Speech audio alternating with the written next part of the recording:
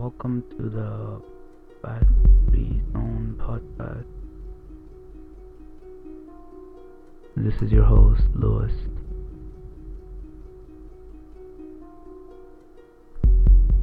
This is freedom from facts.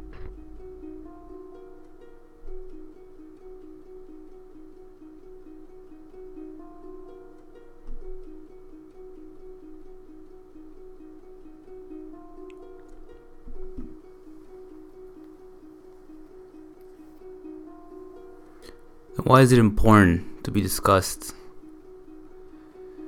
Why is it important to discuss this topic when AI doesn't even exist?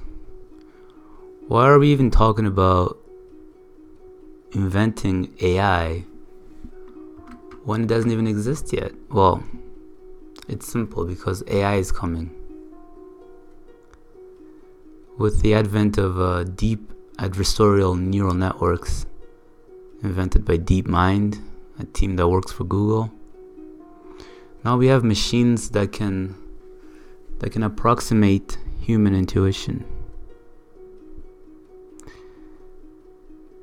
When we had a machine, when DeepMind had a machine that can beat a human being at the game of Go, Chinese chess, then it becomes obvious that with incremental steps, incremental increases in this capacity to create intelligent machines will only continue. It will only get better. It will only get sharper with time.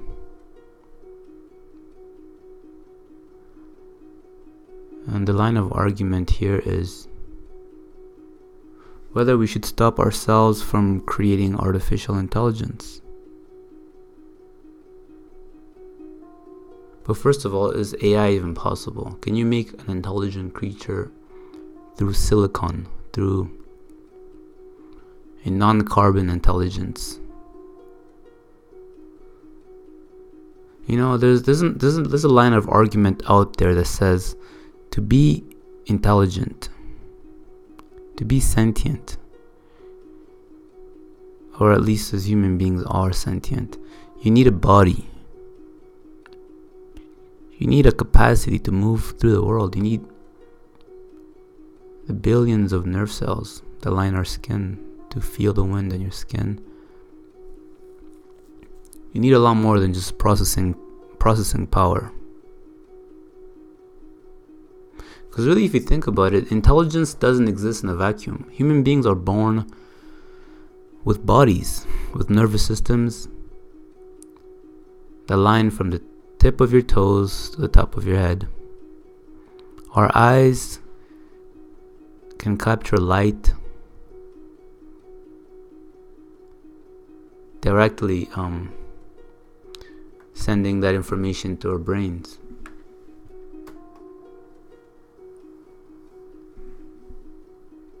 And also, our bodies are not separate from the world. Our bodies, in many ways, are an extension to the world.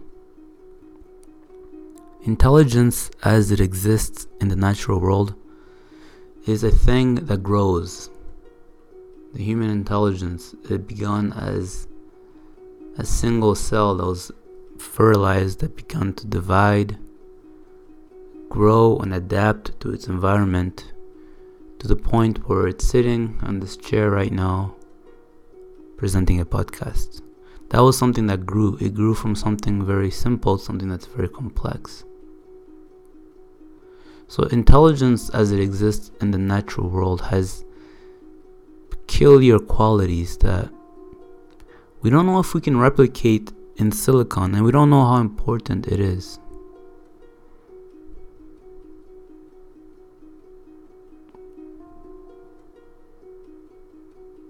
So our brains are not separate from our bodies. Our brains are an extension of our bodies, just as our bodies are an extension of our brain. It helps to divide them for purposes of studying them, physiologically speaking, but they're not really separate. From your brain to the axons that line your entire bodies, allowing you to move your muscles,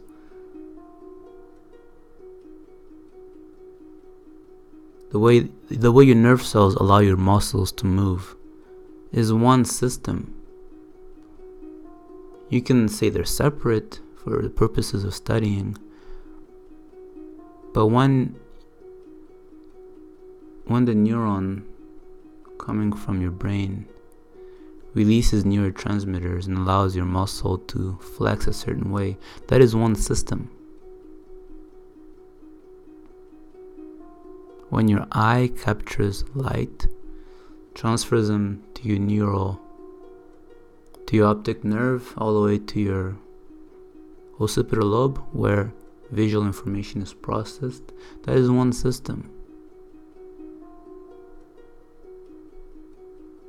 When I haven't eaten and I'm hungry, at certain levels of certain hormones, whether it's glucagon, insulin,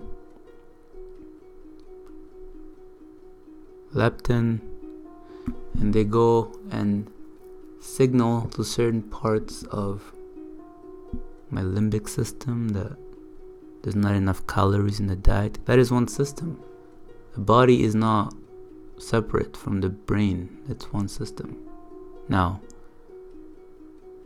the body is not separate from the environment either. So if the brain is intelligent, the body too must be intelligent. And if the body is intelligent, the environment has to be intelligent too in certain ways. So when we're talking about AI, when we say that we create a machine that's intelligent, what are we really talking about here? Because the brain that human beings have becomes intelligent in a lot of ways through its environment. If whatever I'm speaking right now has any measure of intelligence to it, let's hope, it's not particularly designed by my brain. The language that I'm using right now is a tool that I learned from the environment. The energy that powers the body, that powers the mind, comes from the food, the distribution systems, and all kinds of intelligent systems that exist out there. So the question is, can we have silicon replicate this sort of intelligence?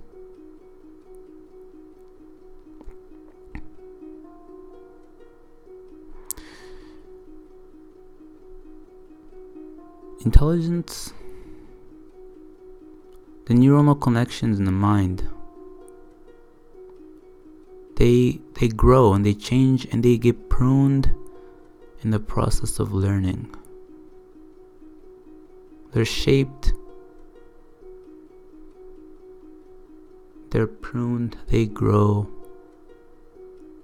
Silicon doesn't do this. It doesn't change. It's the bits of information encoded in them, but it's very different from the way the brain is able to learn. When you look at what a computer does when it's acquiring new information, it's very different from what a human brain does. The human brain has a capacity that's very unique.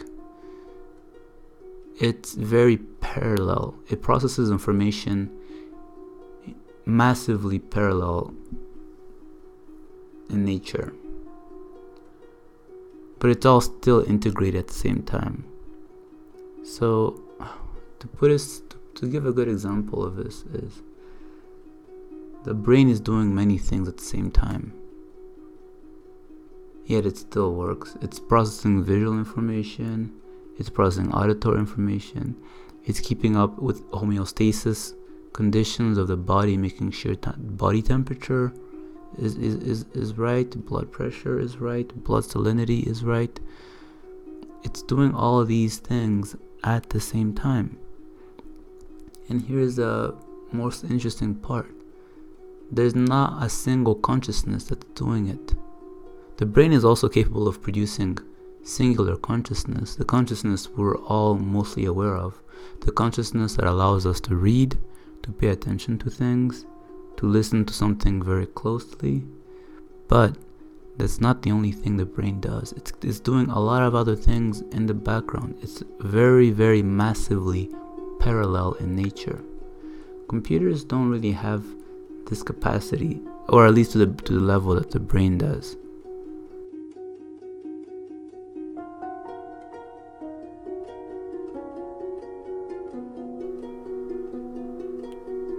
Let's go for a break.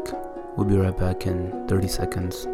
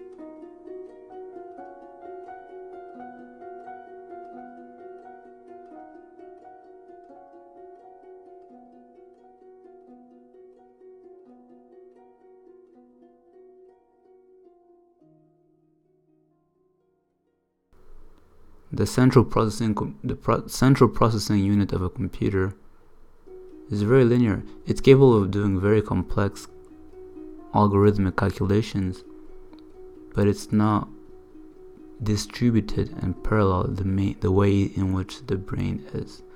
Newer computer architectures, like the graphical processing unit, the GPU, they're more capable of processing information in parallel, but nowhere near as close as what the brain can do.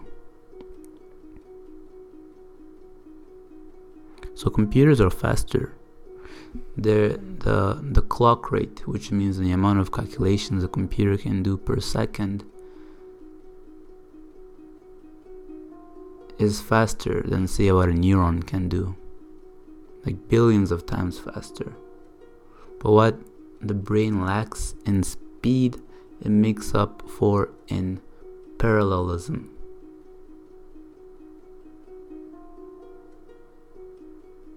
Now, the brain also has other tricks up its sleeve. Whereas computers use electrons to transfer information back and forth. Electricity, direct current, right? The brain has many more kinds of transmission units, neurotransmitters. The brain can use serotonin, norepinephrine, dopamine, GABA, serine, all sorts of molecules. And each of these molecules is like a different language neurons can speak to one another with. So even though there's a certain number of connections that the brain is capable of, those connections can speak in different languages. So that just blows up immensely the capacity for the human brain to formulate different kinds of connections. Whereas the computer only has electrons. It shuttles electrons between transistors. The brain can shuttle many different kinds of neurotransmitters. And not only that, it can transfer these neurotransmitters in different amounts and then modulate a specific message. I'll give you an example. A neuronal system that's supposed to process a certain information, it might use 20% of GABA, 10% of dopamine, 70% of epinephrine, and these different amounts of neurotransmitters will modulate a different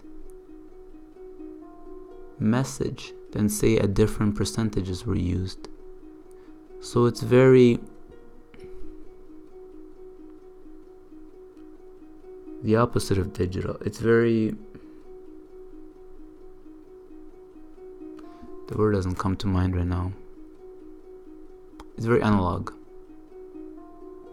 Analog as in the brain can use a different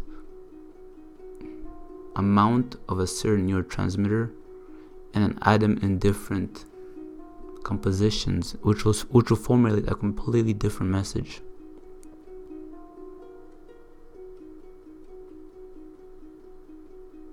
But then the argument from the other side is, okay, sure, the brain is unique in those senses. It's capable of all this parallelism, capable of using different transmitters.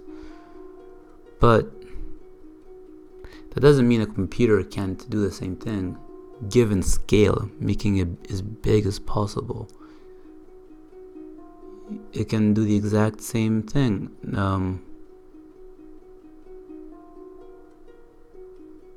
For example, airplanes can fly even though they don't flap their wings.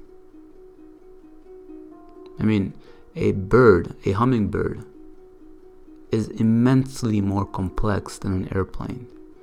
Basically, any animal, or let's take birds for example, are way more complex than any engineering feat we've done so far as human beings. A hummingbird has billions and billions of cells, each doing millions and millions of chemicals. Each cell has billions and billions of bits of information through its DNA.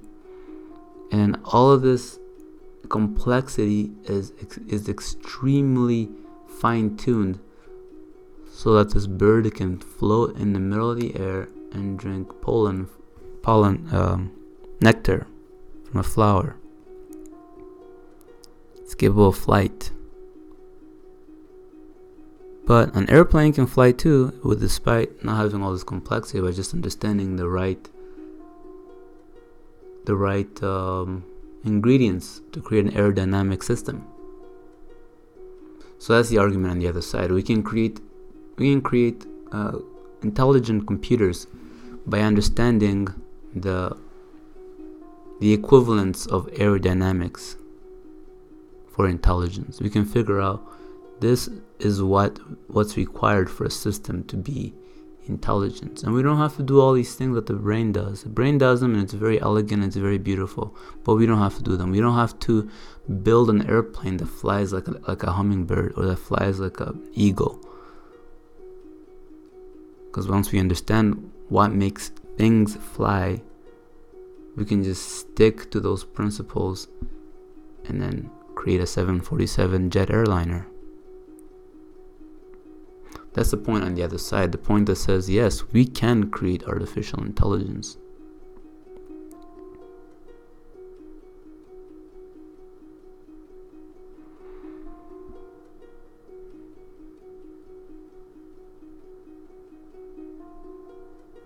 But here's a question though. Do you see how they fly? Do you see how an airplane, a 747 jet, flies compared to how an eagle soars through the sky? What is more beautiful? What is more interesting to watch? A flock of birds flocking through the sky, or a jet airliner cruising through the sky. Some will say that's a subjective opinion. Some people would rather go to an air show than to go bird watching.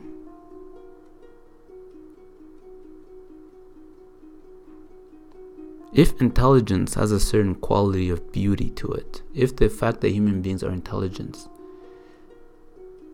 the essence of it is the beauty in how it processes information, then fundamentally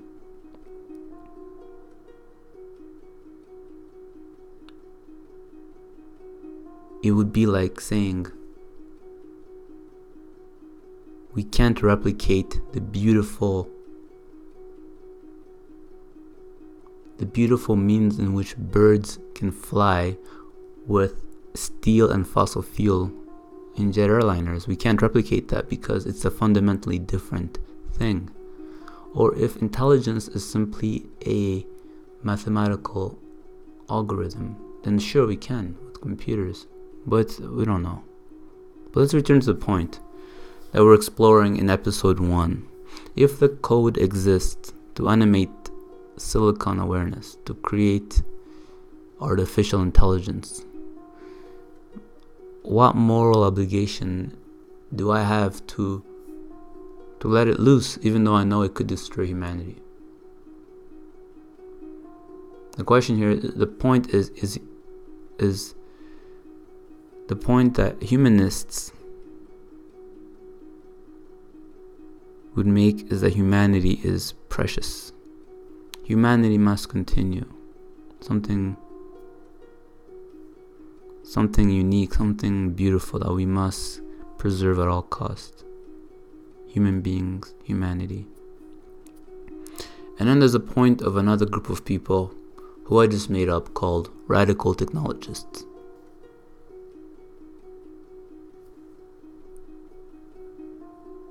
And the point of the radical technologists is the capacity for human beings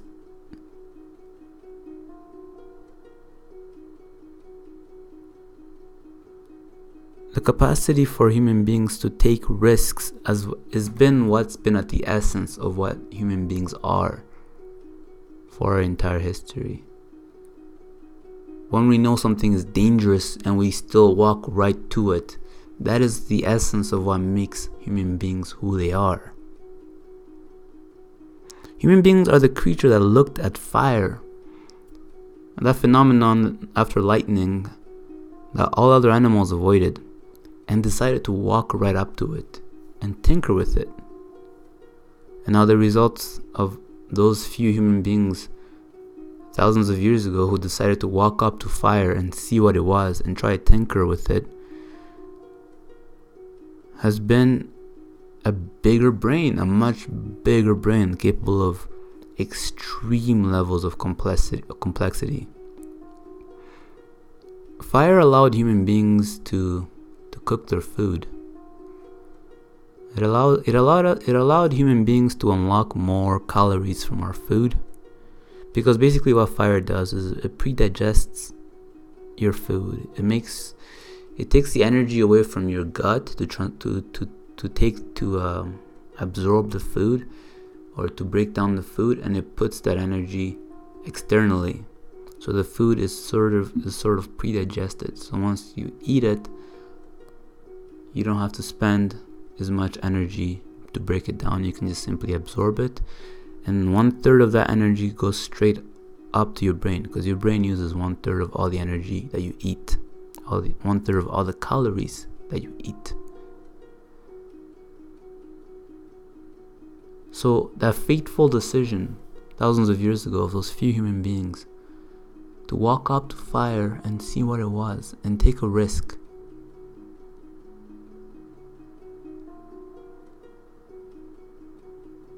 that fateful decision destroyed those human beings back then. Because after they discovered fire, they immediately started changing. The people the proto-humans, the primitive humans who discovered fire, and the human beings who live today are not the same, because what fire did is it fundamentally changed human beings. It made us smarter. It allowed us to unlock more food, unlock more energy from our food.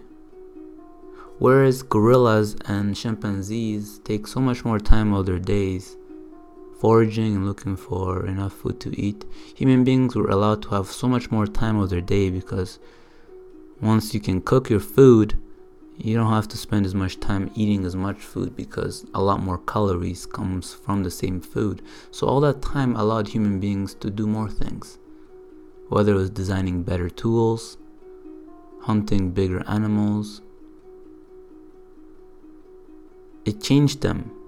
Those people who discovered fire, it changed them. It literally destroyed them.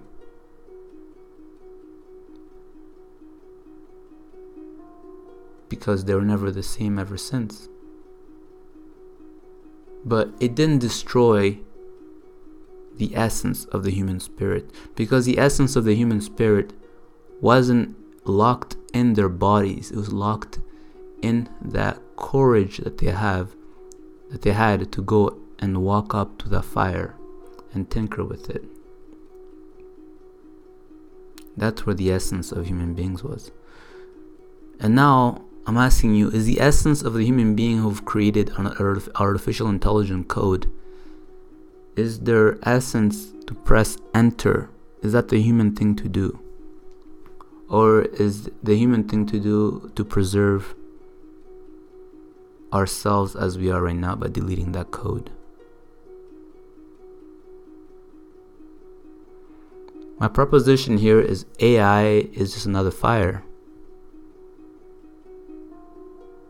It will destroy what we are right now, physically, but our spirit will continue living inside of it. Because the same creative and courageous, clever spirit that created AI will continue to live inside of it.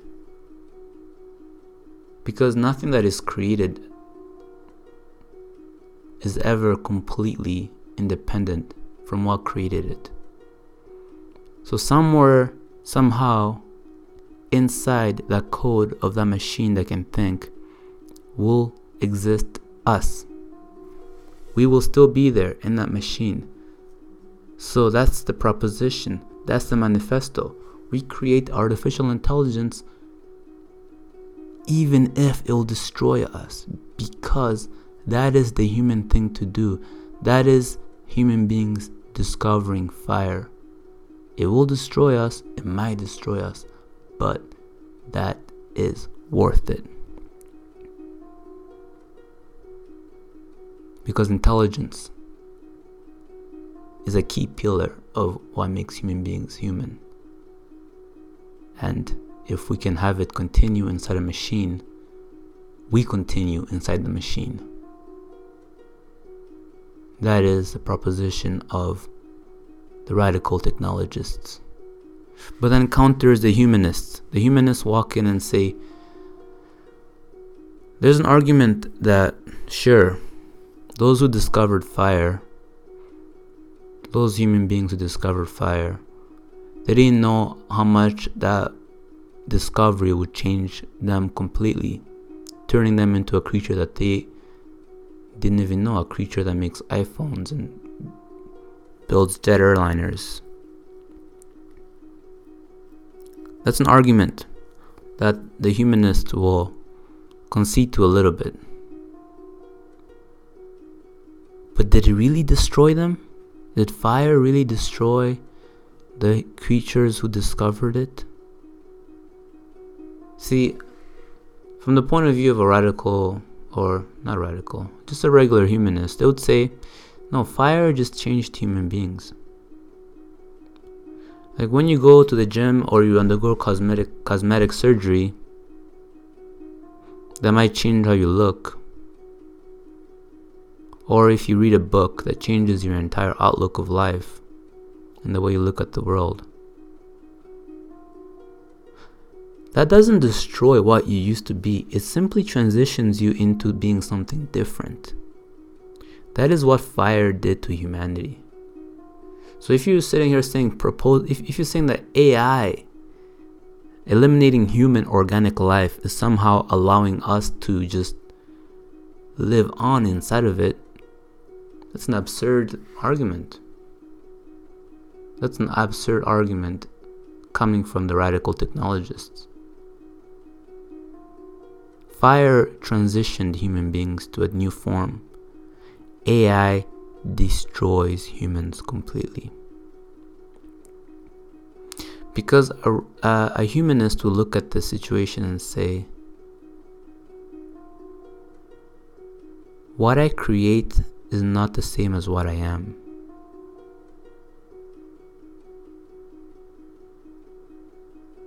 Besides, who is to say that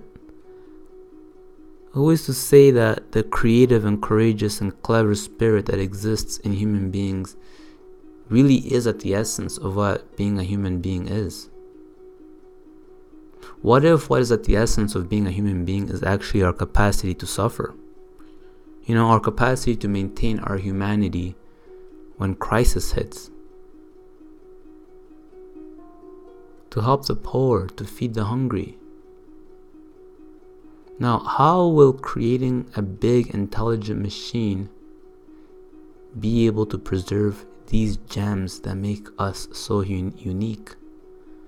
A big thinking machine, will it have our capacity to endure suffering yet still help those who suffer more? To be a humanist.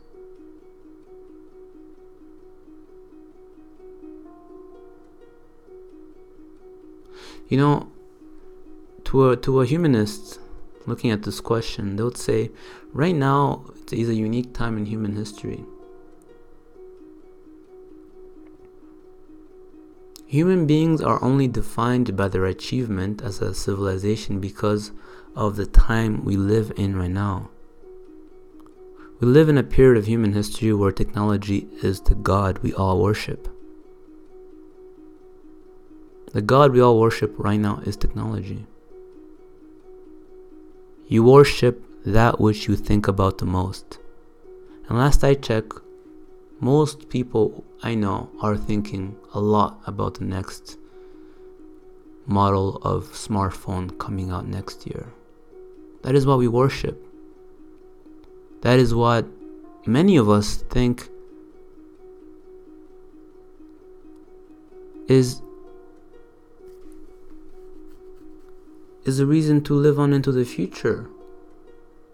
We want to live another 10 years to see what form of technologies are around in 10 years. Because that's what we've tied our hope to. Many of us, secretly, we know that's what we hope for. We hope for things to get better technologically because we live in a time that worships technology.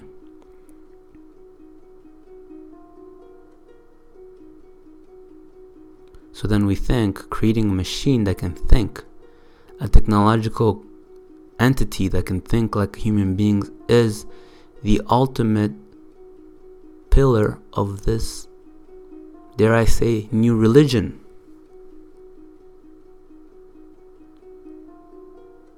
So for that reason, we imagine our capacity for inventiveness, our capacity to make faster smartphones, faster cars, is what makes us special, is what makes us human. But in reality, this is a civilizational fad. There has been civilizations that valued other things. Some valued their gods, some valued astrology, some valued the natural world, like the Native Americans or the pagans of Europe. They're no less complex than us. They just have different value systems. We happen to value complex silicon networks, fossil fuels, and steel structures. Some other people valued the natural world. And who's to say their values were any more less than ours. I mean, theirs wasn't even destroying the planet. The values that's driving the current global civilization has two existential risks right now: nuclear bombs and climate change. And those are real, and they're right now holding the sword of Damocles over all of our heads. Yet we continue worshipping the gods of technology.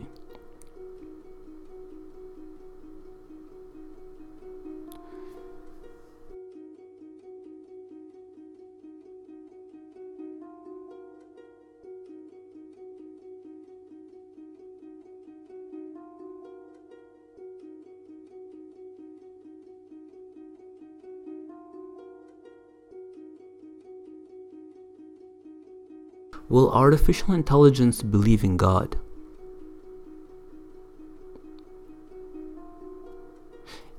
And if yes or no, why? Not because God is real, but if, coming back to the question we're asking here, if the question here is AI will preserve us, if it destroys us, it will still preserve us because we created it. How will it preserve the human values, such as our value, to believe in a force that is greater than ourselves?